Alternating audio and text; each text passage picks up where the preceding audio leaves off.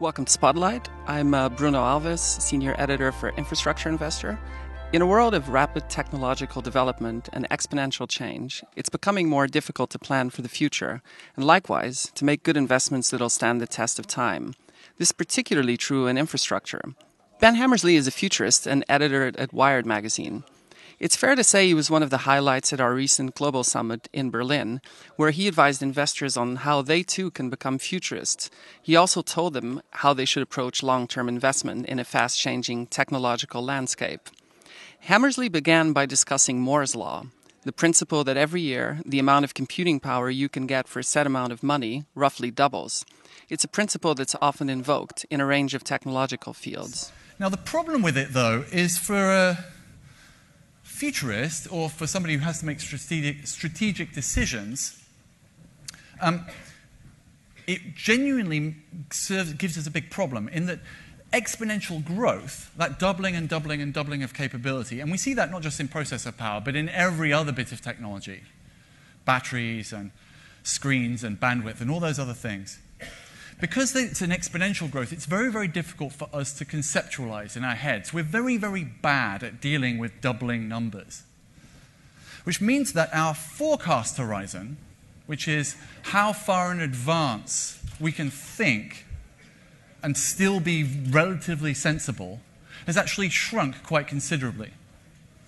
Futurism and scenario planning, the job that I do, was invented in the 1960s by the Rand Corporation in Santa Monica, which is about a mile up the road from where I live in LA. And when they were doing it first, they were doing it about nuclear weapons, and their forecast horizon was 25 years. And 25 years was pretty sensible.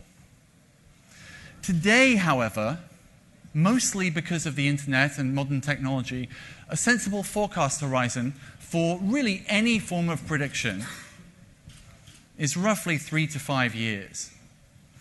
If anybody comes to you with a solid forecast around how the world will be in more than 5 years' time about anything other really than climate, anything other than climate, they are totally bullshitting. And that's a real problem. Because what we've realized is that technology and all of the other things around it interact with culture and society in a way which feed off each other. And so as futurists, and congratulations, you now are all futurists, we have to deal with this interdependent co-arising of change. It's almost a Buddhist term, right? This idea of that technology and society and culture change each other, and in so lay the ground for the next series of changes. So in your jobs, as you're trying to make investments into infrastructure which is going to last for a very long time, predicting, thinking about what the world will be like halfway along the lifespan of that thing is very, very tricky. But there are some ways you can do it. Hammersley noted how a few years ago, so-called hoverboards became very popular for kids around Christmas, and the technology became cheap enough that knockoffs started pouring out of Chinese factories. Fast forward a few years, and similar technologies have evolved to make dockless scooters a major fixture in some cities. This is like your daily commute. Now this technology, something that's happening right now, is fundamentally changing infrastructure questions in the cities that they're being introduced to. Because as these get more and more popular, and more people use them for their daily commute, it changes the decisions that people have to make around roads and around parking and around shopping centers and all those sorts of human behaviors. So we can start to see this. We can go from the Christmas present that you wanted a few years ago and extrapolate forward and say, well, that technology is rubbish, but when it gets good, as it will, because that exponential growth curve continues to grow, then we're going to have something like this. And when this arrives, it's going to start changing the way that cities operate. And when it changes the way that cities operate, it's going to change the needs of that society, because technology and society and culture feed off each other. But of course, this technology is not standing still. Another example he invoked is the new Segway Lomo, a personal transportation device that uses cameras and artificial intelligence. When he walks his daughter to school, the device is able to recognize and follow him as it carries her along. Now, that's pretty cool, but it's very cool to take my kid to school on her personal robot. All of her friends think she's really cool. But what's really useful about Lumo is that I can take Lumo out myself and we can go shopping, and then I can load my shopping onto the Lumo, and Lumo will follow me home as I'm drinking my coffee and just walks behind me. Now, for a hipster futurist who lives in Venice Beach, that's pretty cool in 2018. But if you extrapolate forward, as you're learning to do as futurists, you'll realize that this is a very cool piece of technology, for example, in an aging population. Because older people who would still like to be independent but have to go to the shops to buy food but can't carry the food home could have a robot which could do that for them and follow behind them like a grocery-carrying dog or something, right? So this technology is available today. And so your job as futurists is to look at these technologies out on the streets around the world and think forward. Think of the implications in 2, 5, and 25 years' time. In 2 years' time, the implication will be that will be a cool thing that I might want to buy. In 5 years' time, it might be, that'll be a cool thing that I might want to buy for my aging parents, and I'm going to have to make sure that their front door doesn't have a step. So I'm going to have to change like that. But in 25 years' time, as that technology becomes trivial, as it becomes super cheap and super common, people who run shopping malls or airports, things like that, where you're going to have luggage which follows behind you automatically, they're going to have to make sure that their shopping malls and airports don't have any steps. So there are these deeper implications. Similarly, Hammersley cited recent research that found having people in closed meeting rooms with no windows for extended periods of time raises the level of carbon dioxide to the point that it starts inhibiting cognitive function and decision-making ability. This explains a shit ton of things, right? Right? But as that knowledge becomes more and more out there, if you're looking for office space, you're going to want office space where you can open the window, or at least get fresh air in. And you're going to want sunshine, because we're realizing that sunshine is incredibly important, and all the other things that people are realizing incredibly important in order to protect the ability to think clearly, in order to have the ability to indulge in people's lifestyle concerns and generational climate concerns as well. And so right now, if you're making an investment in buildings which are going to be there for 20 or 30 or 40 years, you have to think, of course, not only of the tenants today, but the tenants in 20 years' time. And the tenants in 20 years' time, what's going to be important to them? Well, what's going to be important to them are things like, how do I think clearly when I'm working alongside artificial intelligences? And at that point, in 20 years' time, people will realize that some of the things which are today celebrated are actively hindering them. So, environmentally sealed buildings make you stupid. Open plan offices very, very much make you stupid.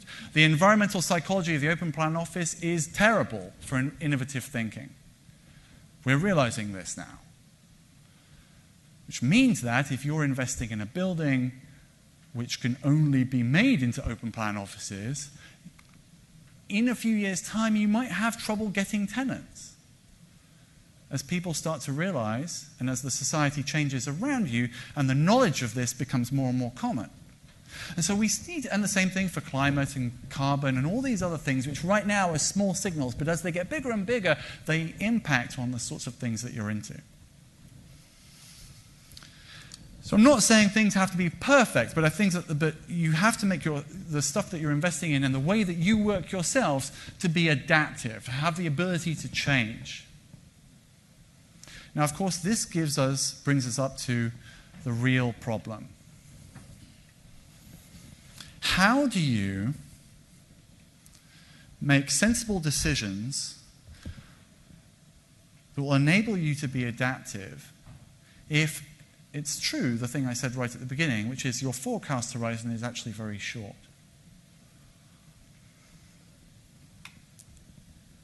As I said, I work as a futurist, but the vast majority of my corporate clients, I wouldn't really call myself a futurist, really. I would call myself a presentist. You know, when outside in the streets in Berlin it's 2019, inside in the corporate headquarters it's 1973. And some of you probably, well, most of you probably work in companies which don't live in the present day. If your boss has their emails printed out for them by their secretary, for example, they live in 1998, and that's cool, but that, we have to deal with that. If you have a fax machine,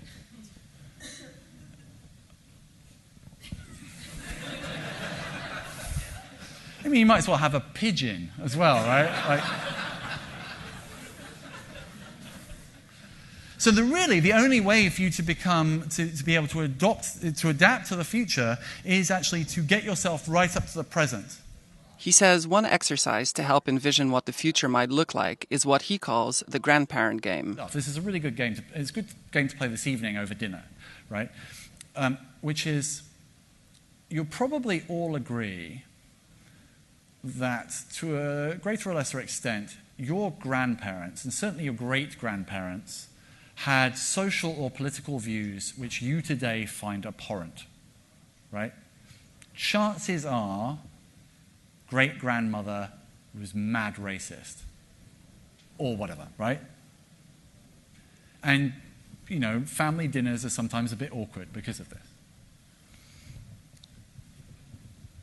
If you want to think clearly about the way society is changing, which you have to do because you're making these long-term investments, then the game to play is to think, what of my beliefs will my grandchildren find completely abhorrent? When I am, 90 and riding around on my AI-driven hoverboard and screaming at the toaster, Marmite! Right? What will my grandkids, what will they be embarrassed about? And when you have this conversation tonight, or if you have it in your own head, you'll find that actually most people will start to agree on the same few things. When you do this, it's usually eating meat to the levels that people do it, owning your own car, having a petrol engine, use of plastics, not understanding about the microbiome, vaccines, being against vaccines. And so it's a very powerful sort of cognitive technique. And it's different from cultures to culture. But if you've ever eaten an Impossible Burger, it's terrifying because you always the first time that people eat them, they send them back because they genuinely don't believe that it's vegetarian, right? And that sort of company, or the companies that are doing microbiome research, things like that, those are the real futures. And things like, when we build a shopping mall, how much parking spaces do we put outside it? Which is a fundamental decision, right? When you play the grandparent game, you go, no parking. Train station, or buses, or whatever, right? Or bicycle parking. Because in 20 years' time, all those parking lots will be like weird desert relics of this bygone time that people are kind of ashamed of for the climate reasons. That again was Ben Hammersley speaking at the 2019 Global Summit in Berlin. If you want to hear more episodes of the Spotlight podcast, you can now find us on iTunes, Stitcher, Podbean, and across PEI Media's various titles online. With Infrastructure Investor, I'm Bruno Alves. Thanks for listening.